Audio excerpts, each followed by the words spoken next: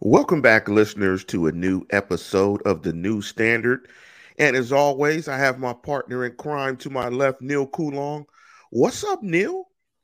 Lance, I'm good. I'm here still in the frozen north, surviving winter as best you can.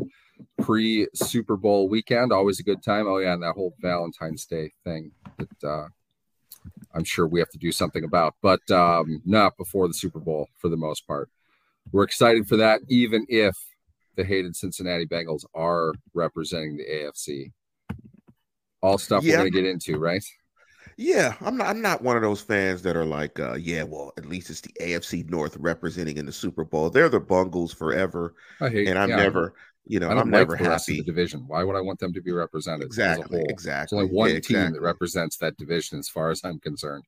Yeah, exactly. So, with that being said, before we jump into the show and the show notes, want to welcome everybody that's joining us on the live chat. Want to welcome everybody that listens to the podcast. And there are a variety of ways to do that. You can listen to the podcast, of course, going to your favorite podcast reader or feeder and do a search for the New Standard and Neil Coulong or Lance Williams, or you can join us on YouTube Live. And a little bit of show business. We are changing when we are going to do the live YouTube show. We are going to do it on Saturday mornings at this time. So you can relax, get your coffee, and join Neil and myself. We are a little bit older, so we wanted to shift to the weekends because the weeks are very hectic and very busy. So that's the show note, little show business. We have a scheduling change. But before we hop into the show, Neil, what's your favorite Super Bowl snack? And do you have a favorite Super Bowl commercial? Um, Super Bowl snack. To be honest with you, I've had this conversation recently. I'm kind of a dip fan, some type of cheese based dip. On top of that, I am a huge Dorito slut. I'll eat Doritos pretty much 24/7 if I have the opportunity to do that. Um, I fancy myself something of a junk food gourmet as well. Give me a crock Chewy pot candy? Chewy hunk of candy? cheese. I not as much. I'm definitely more of a savory over sweet sort of guy. But Okay. baked desserts, absolutely. Candy in and of itself, not a whole lot. Give me tortilla chips and some type of cheese dip and buffalo wings. I would go for that all day. For me, when it comes to Super Bowl snacks, you probably hit it for me. I like wings. I can probably eat wings every day of the year. And of course, being from Pittsburgh, I like my wings dry. I just like them fried hard. And I'll take the wing and dip it in whatever sauce that I Oh want. yeah, you know it. I used to get wings from a place called Nats in the Strip. If you got any old school Pittsburgh guys listen to the show, they know Nats. Nats was a nice little watering hole in the Strip where you could get Miller High Life for like $1.50, and you can get about 10 wings for about $7 and just enjoy yourself all day. In terms of Super Bowl commercial, I can't think of any that jump out. I mean, I'm sure we'll think of Super There's Bowl a bunch. I commercials. mean, There's a the first bunch. one that would come to me, Bud Bowl. Bud Bowl was a staple Okay. of my youth, my generation. We really got into the Bud Bowl, the running game within the game. Definitely a massive marketing success. And there are always really good commercials, but they're commercials. You don't really remember them beyond that particular moment. And I know there's always a lot that I really enjoy.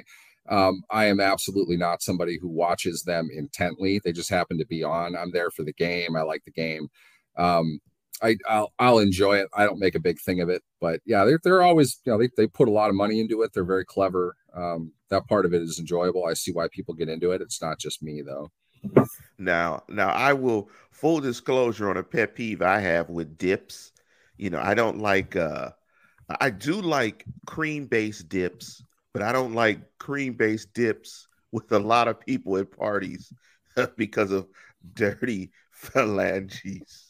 E coli. I don't like E. coli. Are people you're going to parties with dipping their fingers in the dip? I mean, it's meant to have like a chip or Man, bread or something. no, here it is. It's like The people double heathens you're dip. hanging out with. Yeah, and people double dip. People start drinking drinks. They get their fingers in it. people just have they fumble on the dip. So I like I just spoon up some in a bowl. If I'm making it, you put paper bowls alongside it. You got a nice dipping spoon. They put some into the bowl. You don't have double dip then if you want. You don't do it into the main trough. Well, let's jump into the show because Neil just proved that he's not really from Pittsburgh, because that's civilized. That's the civilized way to do it. So I'm just disappointed now because people are elbow deep into the dip. He's not exactly. He's not from Pittsburgh because he said dip into a side bowl. Like, okay. Anyway, but sorry. The big news of the week in the Steelers lore, or in Steelers land, and we'll talk about both, is one, the hiring of Teryl Austin. I think we all knew that was going to happen. It just took a little bit of time for whatever reason. And TJ Watt winning Defensive Player of the Year. I think similar to Teryl Austin being hired, I think everybody knew that TJ Watt was going to win Defensive Player of the Year once he tied the sack record. Give me your thoughts on the Austin hire. And from this perspective, what do you think the role of the defensive coordinator is in Pittsburgh? Because I think we all acknowledge, because it came out a couple of weeks ago, that Tomlin has heavy fingerprints on this defense. He's the primary defensive play caller, as it's being alleged.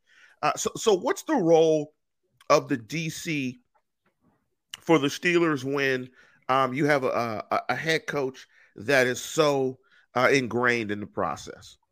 Yeah, let's just first, when we get into this, we're going to operate under the assumption that Mike Tomlin is just our vernacular here, Lance.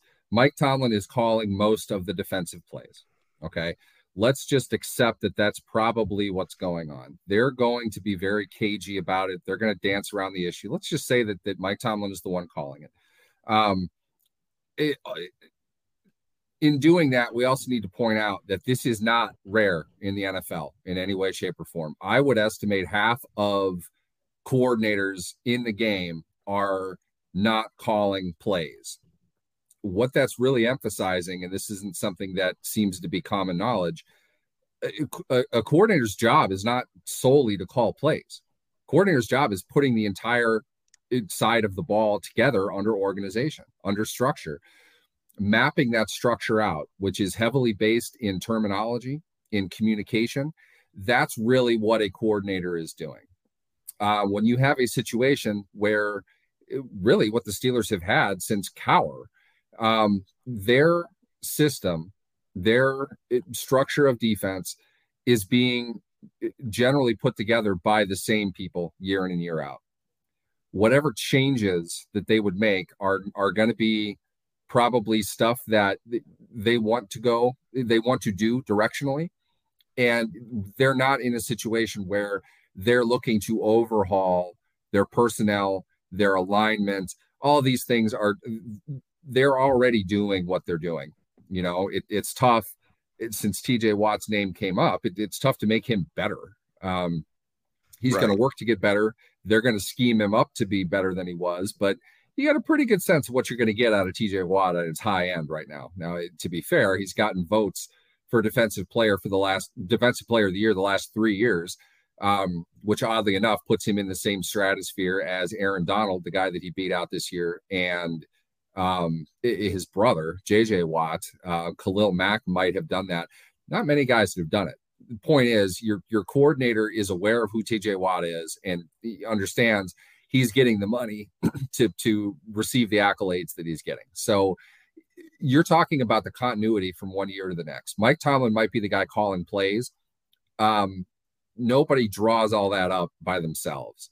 Somebody is in charge of taking the vision that the head coach has, not just Mike Tomlin. This goes anywhere. It doesn't matter if an offensive-minded coach, Nathaniel Hackett, just hired by the Broncos, he's worked on the offensive side of the ball. He's still responsible for the defense. They're going to hire a defensive coordinator who can call, draw up, do whatever on defense the way Hackett wants it to be done. So new coach, new coordinator in Denver, they're overhauling what they're doing. Excuse me. that is still under the responsibility of Hackett, not the defensive coordinator reporting straight to the general manager. It doesn't work that way. Tomlin oversees both sides of the ball. He calls plays in our scenario, what we're going to agree upon. He's calling the plays on defense. He's still overseeing all of it. So Austin and Canada both report to Mike Tomlin. Mike Tomlin is overseeing how they are drawing things up based on what Tomlin ultimately wants to do versus the opponent. Austin is in an advantageous position in that he is familiar with what they do. He's familiar with the personnel. So whatever tweaks they have is not going to be Teryl Austin sitting in a room by himself for 2 weeks while Mike Tomlin's on vacation and they come back to run, I don't know, a 5-2 stack defense. They don't, it's not done like that. They're coming up with personnel groupings, sub packages more than anything else.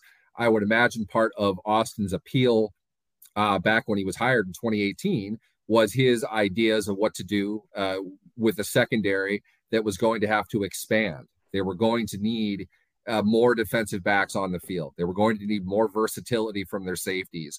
They brought in somebody with good ideas and good experience with that, which in my opinion, Austin's done a great job over the last couple of years. And it made perfect sense why he was going to be their defensive coordinator. I think we knew that was going to happen. So he is going to customize a defense based on the personnel that they have, weigh in on pending free agents, weigh in on league free agents, weigh in on draft candidates. They scout all of these things. They look at all these things, take their notes, recommend what they think should happen to their particular grouping, probably work with. I don't think they're going to make a change with their linebackers coach. I forget the outside linebackers' names. It's Perryman and Denzel Perryman, I think, is the outside linebackers coach. Jerry Olsofsky is still in his job, as far as I know. The inside linebackers sounds like they'll remain. So Austin's going to go over with them what he sees from these groups based on what Tomlin kind of wants to do. They're all going to contribute to it. Austin's the guy that's putting all of that together. And if Mike Tomlin is the one calling plays, that's fine. But the play calling job means nothing until September. So they've got a lot of work they need to do on a unit that was great at times and terrible at times. A lot of things that they need to do, and it's really going to focus on personnel right away. So Austin is, like the other defensive assistants, going to weigh in on that side of the ball, players that they want to keep, players that they should get rid of, players that they want to add, players or positions they should address in the draft, all that stuff. It's done through film work. It's done through vision and organization of how they want to proceed defensively in the future. Yeah, you were right. Denzel Martin is the assistant outside linebackers coach. Secondary coach is Grady Brown. Defensive line coach is Carl Dunbar, and Jerry O is the inside linebackers coach. I was reading an article in reference to Mike Tomlin calling plays on The Athletic by Hall of Famer. I think he's a Hall of Famer, Ed Bouchette, or a Hall of Fame voter, or he might be a Hall of Famer. I'm not sure. He's both. He's both. Okay. And so, one thing he said was, his preference would be to delineate play calling to the defensive coordinator. Let me ask you, from your experience in being around the Steelers and other organizations, how much does calling plays on game day interfere with or make more difficult the other stuff that the head coach has to do? That, I feel, in sort of a catch-22 way, that depends on how good and how well organized your head coach is. Okay. Doing a good job of that includes having good assistants who are well prepared and are able to execute on their own the things that they need to do to be ready to handle all of that. I would imagine, I haven't read Ed's article. Ed's a great guy. I really appreciate the help that Ed's given me in my career, not to knock him in any way, but my guess is going to be what he's going to say is Tomlin loses a lot of challenges. He doesn't challenge the right things. He mismanages the clock. It's simple to say he has so much focus on calling plays defensively, he can't do those other things. It's not as simple as that. Clock management, we can get into that in another show. the idea is Tomlin's focus is on the game that's unfolding to him. So the idea that Tomlin's calling plays means he's pretty well dialed in to what's going on the field. He should be more aware of it, in fact, if he has to go to that level of detail and understanding of what's appearing in front of him. If there is something else that he is, pulled into, which I'm making more out of this than it really is, you have a defensive coordinator, you have assistant coaches. Those things are done at that level. I've seen that. I'll share this story. I worked on a sideline of a Vikings game, one of the last ones that I had done. Sean Payton was the Saints coach, and this wasn't a regular season game, but Sean Payton was new, and he took certain liberties to address the failure of a player on the field. And I was holding his mic cord, and I was close enough to him. He was inventing profanity. It was remarkable. He dealt with profanity the way that some artists deal in clay or oils. He really knew how to express his frustration without raising his voice to a ridiculous level. Yeah, exactly. That's where I pulled that line from. Like the dad on a Christmas Story. Yes. He the point of this was that this backup fullback got I think he got like a holding penalty or something to that regard. And Peyton first addressed the player generally in kind of a way, making sure everyone around him knew that he said it. And then he went into his headset, and you adjust the mic. You can kind of tell when he was talking to somebody on the headset or not. And I assume he's addressing the position coach. And he said, just very calmly, very straight mannered, that mother effing SOB has gotten 2 penalties in the last 3 games. Pause. I just wanted you to know that. And it very much sarcastic. You need to fix this right now. It wasn't long after that, you saw the position coach come over, and he's tearing a strip into the guy. And the guy's arguing back with him too. It was quite the sight. I had to, continue doing what I was doing, but I wanted to see if they were going to start, throwing punches at each other or something. But it gets pretty heated. And a head coach in those situations knows how to handle chaos. And that's I think the best way to describe an NFL sideline. There is a lot that's going on, and it does make sense on the outside of it to say, how can one person manage all this? The main thing that you need to understand is there are dozens of people doing dozens of things at once. One person couldn't control all of it. His job is to delegate that responsibility. At the same time, with football, there is a level of micromanagement that occurs. And it's more or less the head coach giving a general direction, and it's up to the other people to kind of follow suit with what he said. So in other words, put it like this. If it's Mike Tomlin on the sideline, looking at the situation, they've prepared all week, statistically, analytically. They know when they feel they have an advantage in whatever situation. And it's up to the coach usually to make the call. Let's say it's, 2nd and 10, the next Steelers quarterback. I don't want to say that it's Mason yet, just out of denial. Big completion to Deontay Johnson. They're now at the 50 with a minute and a half left. Tomlin at that point would probably tell Canada over the headset, we score, we're going to go for 2, be ready. He'll say something like that. My understanding is most coaches who aren't calling those plays won't be the one to call whatever, but they might say, I want to run off of the tackle. I want something up the middle. I want a QB sneak. They might get to that level and request whatever it is. They may have prepared for exactly that. They might have 3 plays that they are going to go over in those situations. And Mike is saying, we're going to prepare for 3. And based on the situation, I'm going to give you one of them and go with that.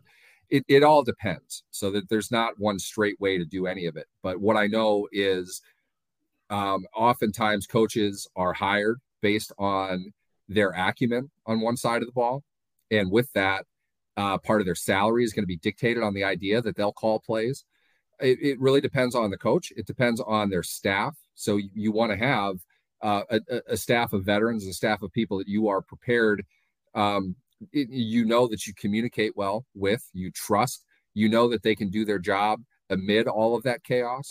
And when you have that, you have more freedom, you have more flexibility to just give out a general command and trust that they're going to take care of the legwork on the ground level. So it is very circumstantial. I can't say I know enough about what the Steelers are doing or what their sideline is now to say whether he should or should not be doing it. What I do know is that Mike Tomlin's been the head coach of an NFL team for a very long time. And there are guys 20 years his junior without a shred of the experience that he has that call plays. So if they're doing it, I certainly think Tomlin can manage to do it. And I don't think that Tomlin's calling on the defensive side of the ball is what has kind of impacted them. Certainly not this season. Let's move forward and let's jump into TJ Watt getting Defensive Player of the Year. And let me read off the names of 20 sack guys that he joins. And this is an impressive list here. Most of these guys are in the Hall of Fame. So he joins Michael Strahan, of course, Mark Gastineau, Jared Allen, Justin Houston, Chris Dolman, Reggie White, Aaron Donald, Lawrence Taylor, and his brother, of course, J.J. Watt. How good of a season was it for TJ? Where does it rank for you in terms of all-time defensive seasons? For me, I guess in the last 10 years, I thought that Aaron Donald's, I believe his 2018 season when he had the 20 and a half sacks for an interior lineman, was probably the best defensive season that I've seen probably in the last 25 years. And I agree with you. I thought he should have been MVP. He was absolutely. That's how good he was in 2018. Penn Hills native. Where does this season rank for you in terms of TJ Watt's 22 and a half sack season, Defensive Player of the Year? Where does it rank for you in terms of maybe all-time great Steelers seasons, defensive seasons, or just where does it rank? Where do you think about that season? For me, to put some context into it, I would agree with you. I think Donald in 2018 was the best that I saw. His brother's 20 sack season, JJ's 20 sack season was epic. JJ and Donald, one of those two I think is probably the best. The thing with TJ is he didn't get the full 16 games. And I know that we've talked about this and it's always going to be used as kind of an excuse. They had 18 weeks. He didn't play 16 games. He flat out took over a couple games. They weren't all out 4-quarter assaults the way that we've seen, I think, from TJ in the past. But the Seattle game, he was unblockable for 2 series, and that won him the game. It shouldn't have gotten as far as it did. You wish that, maybe he had done more throughout the game to not have to go to overtime against that team. But he won the game for them late. We saw that. His bad games seemed to be ones that he left due to injury or he was injured walking into. So the amazing thing for me with his season is when he was healthy, I don't think he had a bad game. And he was flat out otherworld in a few of them. So I'd say this, and I'm biased, so I probably have no basis of this, but the best individual defensive player season that I saw was James Harrison in 2008. Yes, that's what I've had conversations with people who suggest, and perhaps fairly so, that Polamalu was better in 2008 than Harrison was. Maybe Harrison wasn't even the defensive player of the year that year. Some of that is the Super Bowl play. Some of it is a hangover effect from the best individual defensive game I ever saw, which was James Harrison in 2007 against the Ravens. TJ Watt over 3 years is, in my opinion, hands down the best this generation of Steelers fans has ever seen. And I think this might, I don't know. He was outstanding last year too. Just go ahead and say it. He's in position to be quite possibly the best Steeler defensive player. I think to get to that level, he's on that trajectory. To be higher than Mean Joe Green, he's going to have to do more than what he is. But right now, take any of them over 3 years. I don't think any of them can do what Watt has done. Mean Joe won what? One defensive player? Or did he win two? I think he won two. I'm not sure. I can look it up. I think it's probably fair to say, and voting was a lot different back then, but I want to call this out again because this is a really big deal.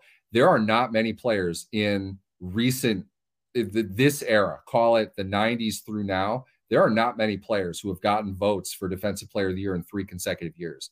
And TJ Watt's going to be playing at age 28 next year. He could very, very easily do that again. He could very easily win it again. At that point, he's at his brother's level. And in my opinion, his brother and Aaron Donald are the 2 best defensive players we've seen since Reggie. You know, that's it's amazing in an era that has seen an explosion of offensive playmakers, of money, of injuries, to do something similar to what JJ Watt or Aaron Donald has done is absolutely remarkable. And TJ is at that level now. And it's weird. You know, you still kind of look at him as, you know, he's the young guy, he's the young buck growing into this defense, but he's a remarkable player. And we saw it in a year that he frankly wasn't 100% for a good chunk of it. We saw him absolutely destroy whatever they threw at him. And you hope to get another 2-3 years of his peak prime before the large amount of snaps that he had early in his career are going to start mounting up for him, the back end of his contract. I think it's a safe bet to say if he can avoid major injury the next 2 years, you're getting a Hall of Fame level player out of that.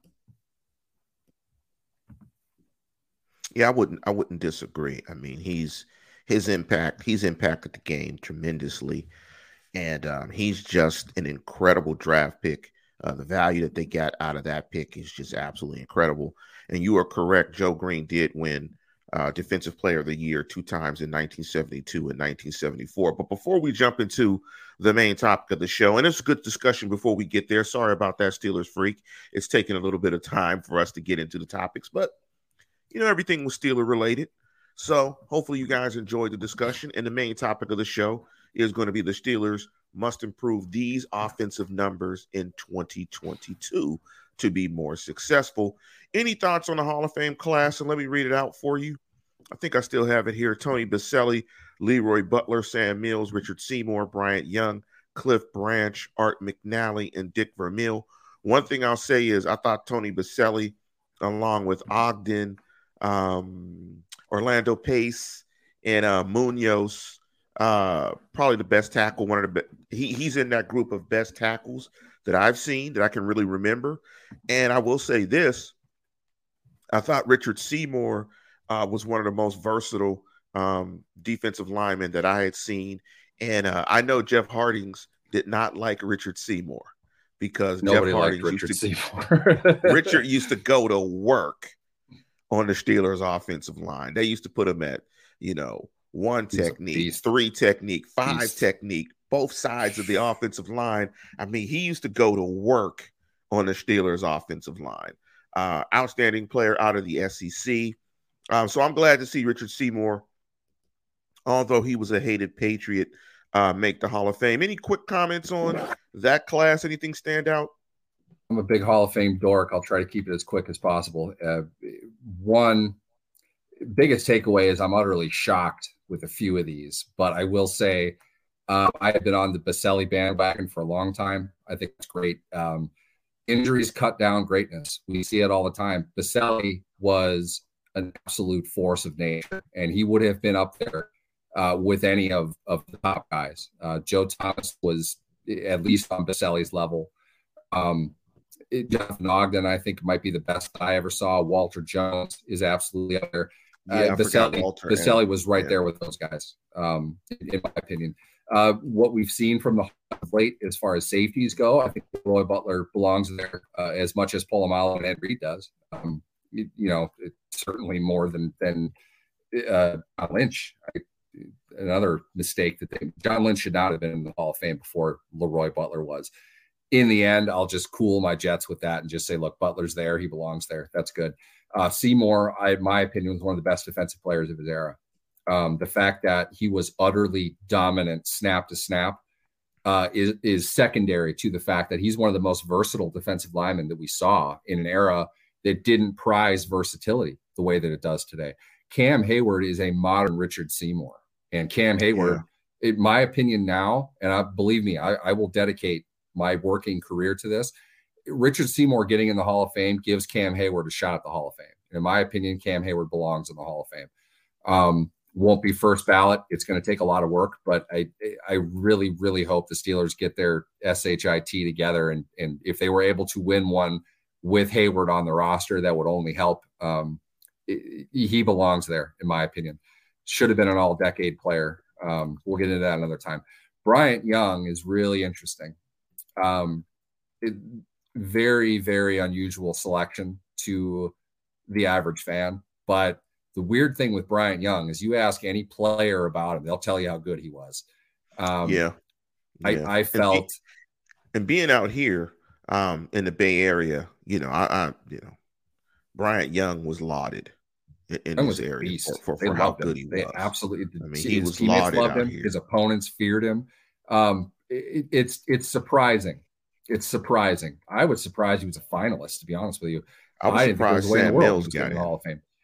Sam Mills, surprised Sam Mills got in. But Sam Mills, great story. I love the legacy. I love him as a football player. I love him as a competitor.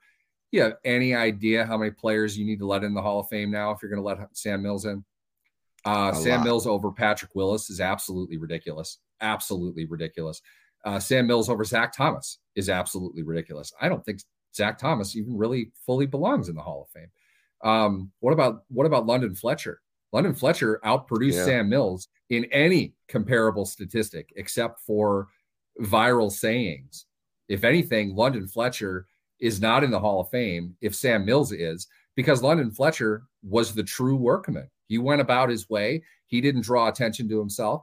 It's not that he wasn't a leader. He just wasn't the big rah kind of guy that Mills was. And I love Sam Mills. I don't think any football guy doesn't love Sam Mills. Hall of Fame? I don't see it, Lance. I don't see it. Senior inductee, Cliff Branch. Okay. Yeah, Cliff definitely. I like Cliff. Cliff's an old school Raider guy. Cliff was a great player back then. I don't. Another story for another day. This is really Cliff Branch is today. This is how I'll hook it, Lance. Cliff Branch is today what Hines Ward might be in 25 years.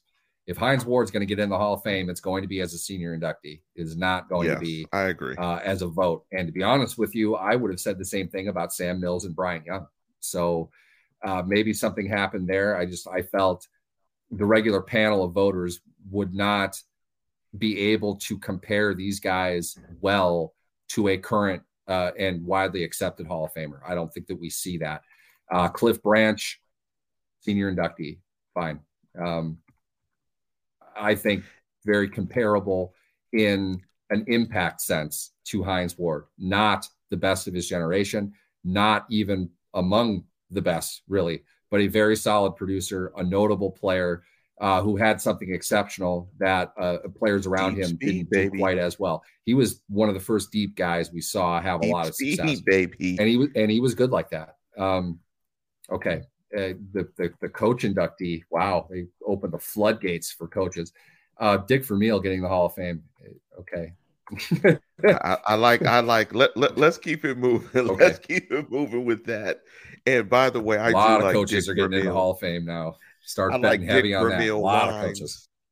I like Dick Vermeil Wines. He has a nice little winery out in Napa. He has a nice little tasting room. Good. That my wife and I guy. Enjoy. Seems like so a great guy. He has great Cabernet.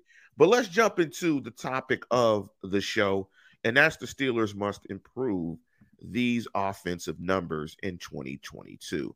And we're going to just go through a list of them. And as I go through them, Neil, write down what you think are the most important numbers that they need to improve on. And what I like to do, listeners, is when we get to the playoffs and you get to the Super Bowl, I like to tally up an offensive comparison sheet to the playoff teams. And so the Steelers are one of those teams this year. And so I like to take a look at, just a comparison across the board to see how the Steelers compare in certain numbers. I do it typically on both sides of the ball on defense as well, but I try to concentrate on the offensive side of the ball because, shoot me. I'm getting ready to say it. Offense wins championships, but balanced teams win championships as well. But offense wins championships. You got to be able to score the football. You got to be able to score and score at a decent clip. So let's run through some of these stats. I'm going to start with third down conversion rate. When you look at the playoff teams, they rank 1 through 14 respectively. When you look at the playoff teams, the lowest ranking team on third down conversions was the Raiders at 22. The Steelers ranked at 17. But let me just shift reels. Let me do it this way. Here are some of the stats that I looked at: third down percentage, red zone percentage, QB ranking, obviously points per game, yards per point, yards per play, adjusted sack rate, points per play, yards per attempt, and big passing plays and passing plays of 20 yards or more. So let me give you where the Steelers rank in each of those. In terms of third down conversions, the Steelers ranked 17 overall in the NFL. Amongst playoff teams, they ranked 13th. In terms of red zone percentage, they ranked 22nd overall in the NFL. Amongst playoff teams, they ranked 13th. In terms of quarterback rating, Ben's quarterback rating was 87.2, which was 22nd in the NFL. It was 13th ranked amongst playoff quarterbacks. Points per game, the Steelers were 20.2 for the year. The NFL rank was 21st. The rank in the playoff teams, amongst playoff teams, was 14th. So they were the lowest scoring team, and their quarterback had the second lowest quarterback rating. Let's get back to those. In terms of yards per point, it took the Steelers they had to gain 15.4 yards to get a point, which ranked 19th in the NFL, 13th amongst playoff teams. Yards per play, the Steelers were 28th in the NFL, only averaging 4.8, which was last amongst playoff teams. I'm going to skip past adjusted sack rate. Points per play, they averaged 0.30 points per play, which was 25th in the National Football League. It was 14th amongst playoff teams. And that coincides with the fact that they scored only 20 points per game this year. In terms of yards per attempt, the Steelers averaged 6 yards per attempt, which was ranked 30th in the National Football League, 14th amongst playoff teams. In terms of passing pace of 20 yards or more, they have 41 on the year, which was 27th in the National Football League.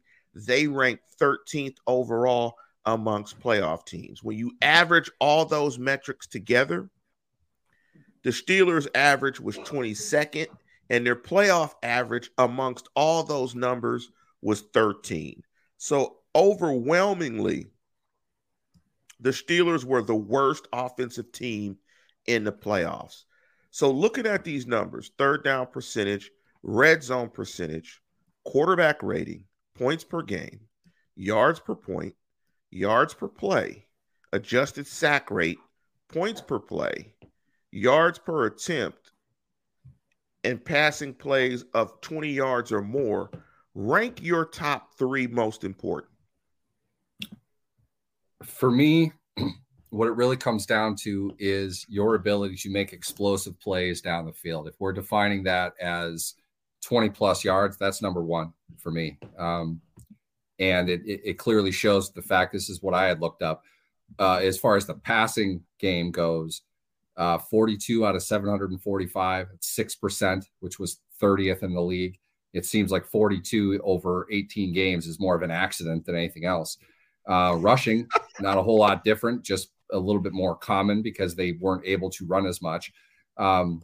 42 explosive plays out of 430. That's 10%. That was 25th in the league. So a little step up there.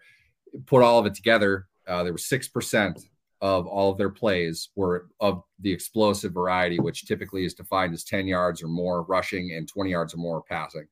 There were only two teams in the NFL that were worse than them overall. That was the Houston Texans and the New York Giants. Now, if being at or around the same level as the Texans or the Giants seems like a good thing to you, I'm not sure what you're watching. But to me, it's as clear as day. They can't make plays down the field.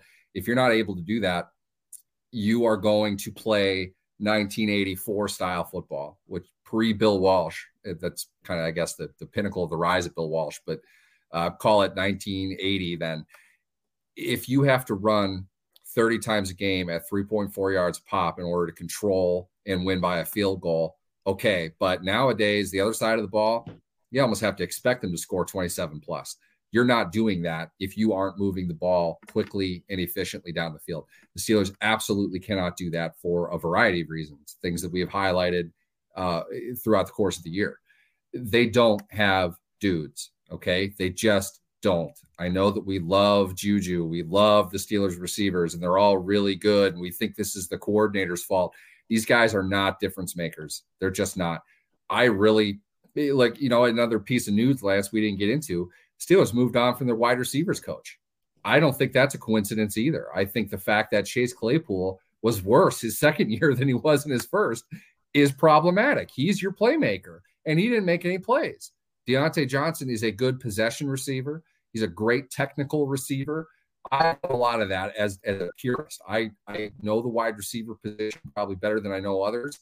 And what you see from Deontay Johnson is a highly skilled player, but he's not breaking away from guys deep down the field. He's not going to make big plays unless he's set up to do that. And to some degree, he probably shouldn't be. He's he's a chain stretching kind of guy. You can get him the ball a lot. You're going to have production, but he's not a big time playmaker. They need a big time playmaking receiver. They need more out of their tight ends as a whole. Hopefully they get to a point where they're not running screen passes with Zach Gentry anymore for 3-yard gains. Everything that the Steelers did was to promote the idea that they are a ball control offense because they couldn't make plays down the field. They knew that they couldn't. They had to plan around that. I guarantee you priority number one for them this offseason is to find guys that can help them make explosive plays in either the running game, but more preferably the passing game. Yeah, when I look at this, and I hate when we just agree hook and step, but I think when you look at these numbers, they're really bad. I mean, when you look at these numbers, I mean, when you're 30th in the National Football League in yards per attempt, and when you look at the playoff teams, I mean, the Titans were 8th in yards per attempt, the Chiefs 5th, the Bills 8th, Bengals 1st, the Raiders 5th, the Patriots 4th, the Packers 4th, the Bucks 6th, the Cowboys, they tied for 4th, the Rams were 2nd. I mean, you look at the Super Bowl playoff, look at the Super Bowl participants. I mean, the Bengals and the Rams are 1st and 3rd. I mean, and the one thing, and the Cards were 4th, 49ers 2nd, even the Eagles were 6th. And the one thing you see every year when I do these stats is the same thing plays out every year. Yards per attempt, teams that are high in yards per attempt in big passing plays are teams that make the playoffs and go deep in the playoffs, because what that does is that coincides with points per game.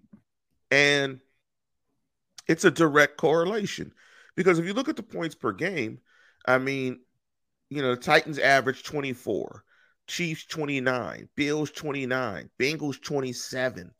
The Raiders averaged 21.8, but they weren't a really good team. The Patriots averaged 27. I mean, the Packers 25, the Bucks almost 30, Cowboys 30, Rams 27, Cards 25. If you're not getting explosive plays in the passing game, you're not going to score a bunch of points. And I didn't even look at differential, because I would bet that each of these playoff teams, when you're looking at point differential, it's probably plus, I'm going to guess 5.5 or greater. Bengals might be a little bit lower because they're the rare Super Bowl team that has 7 losses in the Super Bowl. So typically, you never have a team with 7 losses in the Super Bowl. I mean, that's just really rare, particularly because it was a 16-game schedule, and it's hard to make the playoffs at 9-7. So the Bengals are kind of rare in that regard. But typically the point differential is at least a touchdown or more. And that's that golden area. If you're 7 to 10 in point differential, you're probably going to win a Super Bowl. And that's largely because you're getting explosive plays in the passing game. And that's more important. Typically, I think a lot of fans will look at third down percentage and red zone percentage. But if you're getting big plays in the passing game, you're not in the red zone and you don't have a lot of third downs that you have to convert. Third down percentage conversion is very important for teams that have to possess the ball and have to have long drives. But if you're an explosive team, hell, you're not going to get 14 third down attempts in a game. You'll get like 10. And you'll convert 6. Why did you only get 10? Because you threw it over somebody's head multiple times and you didn't even get into third down. You got points. You got points. Simple. And so you got points. And I would love for the NFL to come up with a nice stat in terms of like what's the percentage of times that you don't like get into a third down, like, where they start measuring like the percentage of times you get into a third down situation. And I'll guarantee you, teams that don't get into a lot of third downs are probably these teams that have gone to the playoffs. When they get in third down, they're good, obviously, because they want to possess the ball, but they want to throw it over your head. They want to throw it over your head and let Tyreek Hill run for like 70 with open space, and they have a 6-play drive and they score a touchdown. So, the Steelers clearly, and, they have to improve in the passing game. Is there one number? Because I'm looking in the live chat and Grayson said, wow, 6 yards per attempt. Is there one number of those numbers that I read or anything that you looked up on the offensive side of football that just strikes you as really surprising? For me, it's the yards per play. I mean, the yards per play is just absolutely unreal. 4.8 yards per play. I mean, that's laughable. Like, that's laughable in the National Football League. That stood out to me as wow. I mean, this is a bad unit. Honestly, if we're going to use the word surprise here literally, the biggest surprise to me is 9 wins. They have easily one of the worst offenses in the NFL, and this is an offense-driven league. It's not everything. I will point this out. Who led the league in explosive plays this year? The Cleveland Browns. You saw what happened with them. Very much a boom or bust team that fell apart at midseason and never got back on track. But the Steelers didn't make plays all year long. The fact they were able to win 9 games is a complete shock. That is what should not have happened, all things considered. But nothing else, nothing the Steelers finished with at the end of the year surprises me at all. And Lance, you know this. I've been yelling about this since day one of last offseason. This offense is not going to be good. They just aren't. There's nothing they're going to be able to bring in the situation that they're in that's going to improve them dramatically offensively. And that's what they need right now if they're going to do it again. And I'm not sure where we sit right now, it's going to be all that much different. I think there are reasons to think maybe they'll improve a bit, but are we going to be celebrating and toasting their success if all of a sudden they go from 6 yards a pass to 6.4? Because that's the level of improvement I feel that they're capable of doing. But I'm not sure if that's not just deck chairs on the Titanic at this point. They're not going to have the personnel that they'll need to really make explosive plays down the field. Yeah, let's think about it this way. And with that Brown stat, I know you don't have the number in front of you. I'm interested to hear how many of those explosive plays were rushing plays. I'm going to guess with the Browns, half of number. Hold on. Yeah, I'm going to guess it very well could be half of them. Very well with the Browns, but it was probably half.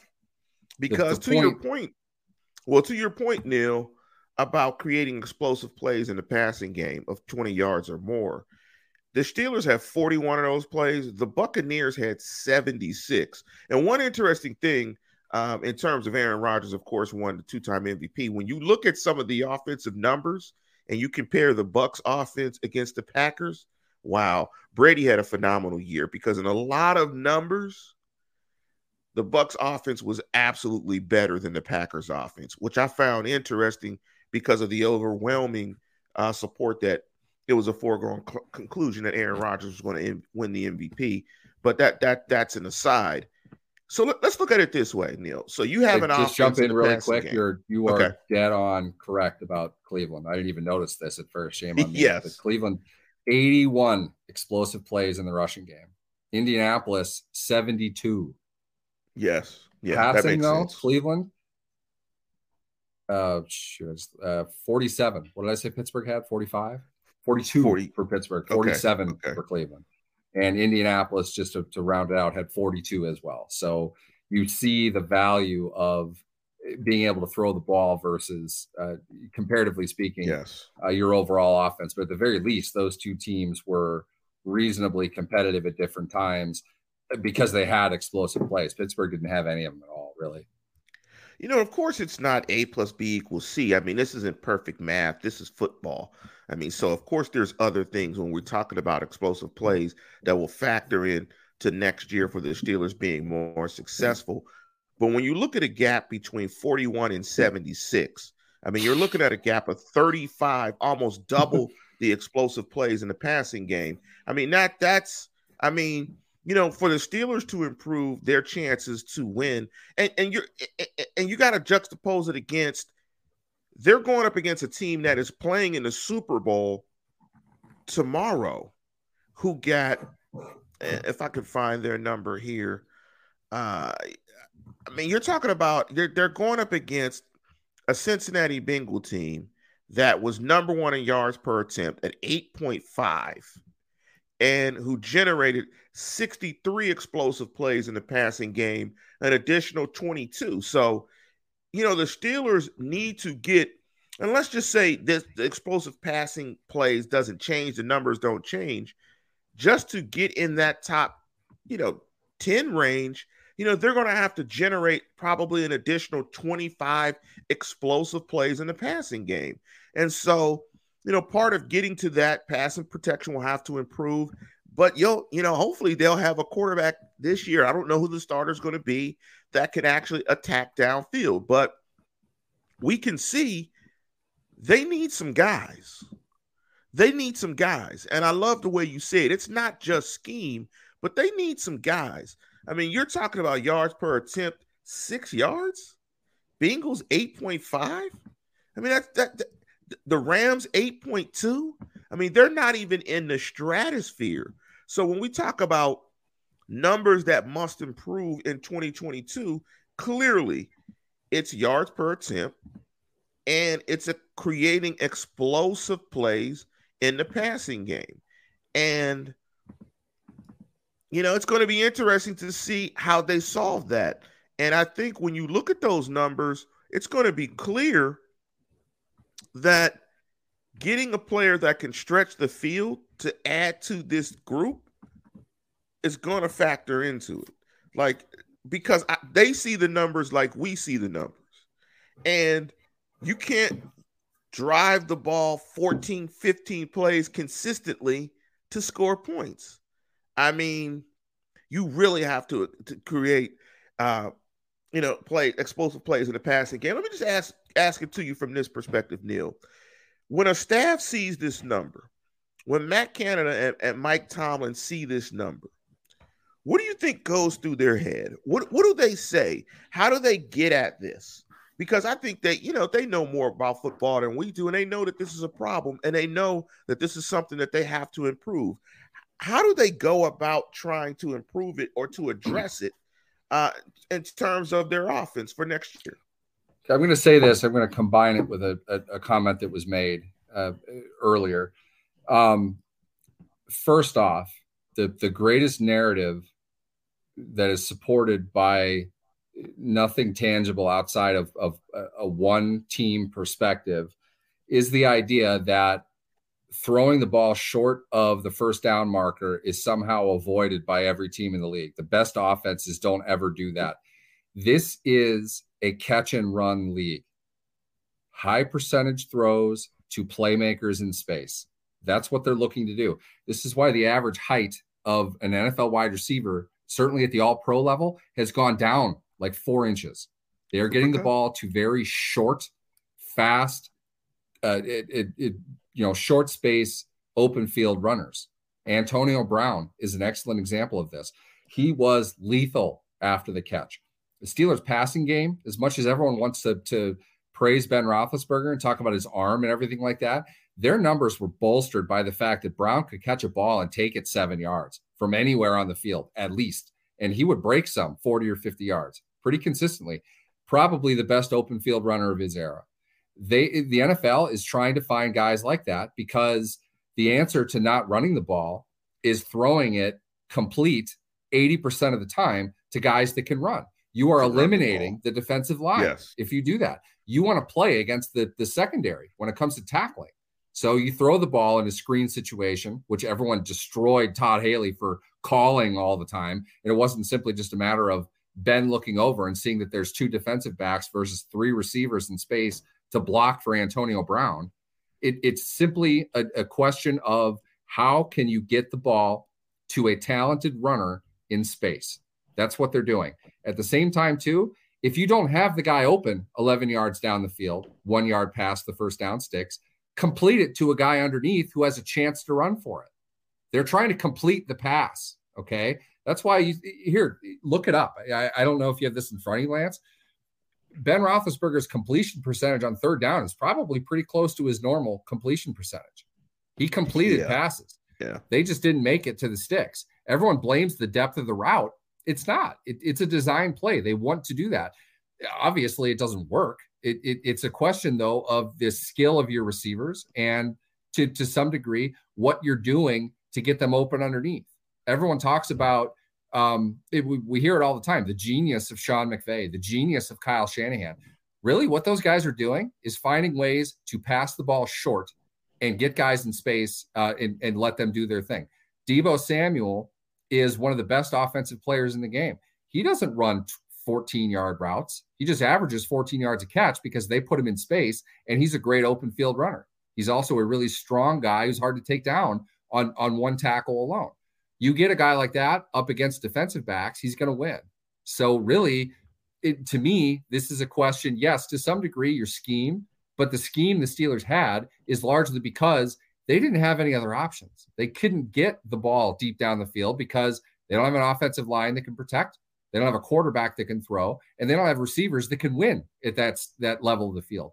What they needed to do was complete the pass and try to move upfield, try to outrun people to the edge, pick up yards after the catch. That's what they've tried to do the last 2 seasons. It hasn't worked. They need to find guys that can do that and then scheme them up in a way that they're going to be more successful. They want to complete passes. Okay. At the end of the day, it's a completions league. The more yards they can get easily, in other words, the closest resemblance to a run game is a high percentage passing game. That's what the Steelers have tried to do. So you put all that together, it's really that their athletes aren't especially explosive. They're not great in space, and they're not putting them into great positions. And some of that is, again, due to the fact they don't have difference-making personnel. They don't have explosive speed anywhere on the field. They don't have great athleticism anywhere on the field, with the exception of maybe Claypool, if he can figure it out. But after 2 seasons now, I'm not confident that'll happen. We'll see how they address this, but I guarantee you they're going to find a playmaker in free agency or the draft. They're going to bring him in, and they're going to find ways to get the ball to that player in space and let them create more than what they've been able to. Yeah, I mean, it's going to be interesting to see what they do moving forward. And one thing I'll do before we conclude this show is I will put the link to this spreadsheet that we've compiled. I'm sorry, Grayson, it was a lot of numbers, but that's the benefit of being able to do a podcast. I mean, I kind of knew where we were going to get to, but I didn't want to lead the witness and Neil Coulon to the conclusion that I thought he was going to get to when we look at it, because, I mean, it's pretty clear as day. I mean, the Steelers lacked explosive plays in their offense. And when you lack explosive plays, it becomes the onus on execution increases that much more. And when you have a young Exactly. offensive line, it just makes it more difficult to execute successfully. I mean, Tom Brady and the Patriots made a living scoring a zillion points with a well coordinated and well structured short passing game. They had all of With it, though. They To had some all of degree, it they had though. all of Yeah, it. like they had all of it. They could morph into anything. So, Mm-hmm. with that being said, before we get out of here, Neil, give me your Super Bowl prediction. People are going to hate this. I've gone over it a bunch of different ways. I've talked to a lot of people. Cincinnati's going to win this game. Zach Taylor's number one. Side story to Zach Taylor and other predictions of teams that I've put in writing before. So let me hear this. I'll boil it down very quickly. A friend of my brother's, I was working at the paper in Iowa at this point. He was passing through town. I met up with them for dinner, and they were baseball guys. We were talking baseball, and I forget what the conversation was exactly, but the point that I was making was emphatic. Whatever this was has as much a chance as the Florida Marlins do of winning the World Series, and the Florida Marlins won the World Series. 90% of the conversation I've had with that guy since then, and that was 17 years ago, has been about the fact he asked me who I'm picking for the World Series. Who do I need to put my money on? Who's the worst team in your mind in the league? So to suggest now that Zach Taylor, who's on the verge of winning a Super Bowl, is being picked by me as the soon-to-be Super Bowl winning head coach is a bit crazy. I understand.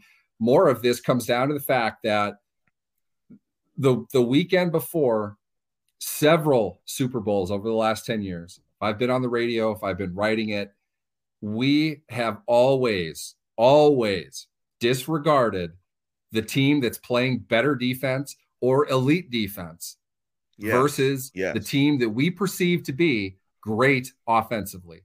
Yes. Right now, it is abundantly clear which side that favors, and I'm not betting against it.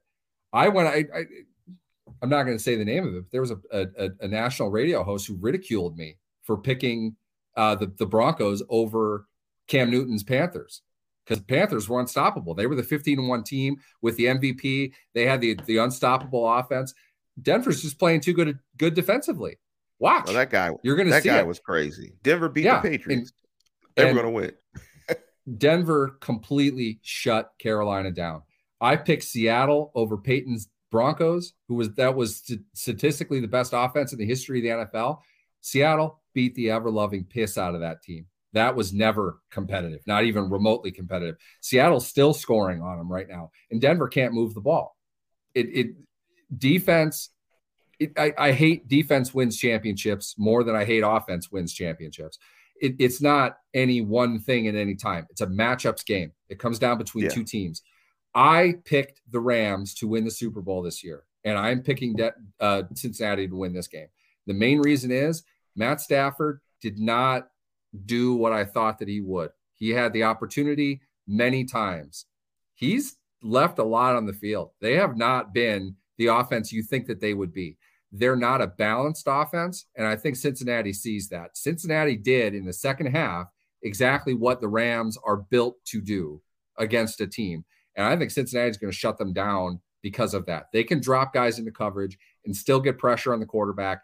I don't think Stafford is otherworldly. I don't think the Rams should be in the game. I think Tampa Bay comes back and wins that game if they cover Cooper Kupp deep, which they should have in the situation that they had against in the divisional. I don't think the Rams are all that good of a team. I don't think the Bengals are all that good of a team. I don't even think I would pick the Bengals to win the AFC North next year, just flat out. I think they're going to have to compete for that. They're not top to bottom a great football team, but they have the right personnel and the right matchups against Los Angeles to play a low-scoring game and come out on top. 19-16 Bengals. Well, I'm going to pick the Rams because but I wouldn't be surprised if the Bengals won. I think if I went to sleep and woke up, I think the key for the Bengals to win is Joe Mixon and their ability to run the football. Agreed. And control the Rams defensive line. So if you go to sleep and wake up and Joe Mixon has 20 plus carries, Cincinnati won the game. I think they use him in the passing game. I think they're going to use him short. They're going to get the ball out of Burrow's hand. They're going to nullify the pass rush that you get from the Rams, move him out laterally. I mean, Mixon did a great job of that against Kansas City in the second half. They got him going. He was the reason, not to go on a huge rant about this, but the gross overpraise that Joe Burrow is getting for his performances in the last 2 weeks, it's pretty ridiculous. Pretty ridiculous to me for, in my opinion, a team that defensively, 6 of the 8 quarters, they completely dominated their opponent. All of the Tennessee game, let me say this, second half of the Kansas City game. We've forgotten this completely because of the God that is Joe Burrow. It's ridiculous. Let me say this, listeners. For Neil to say this about Joe Burrow is significant. Like, mark the tape, 1 hour and 5 minutes, because Neil has probably been on the Joe Burrow bandwagon like 2 years ago. Like, not even this year. Hot.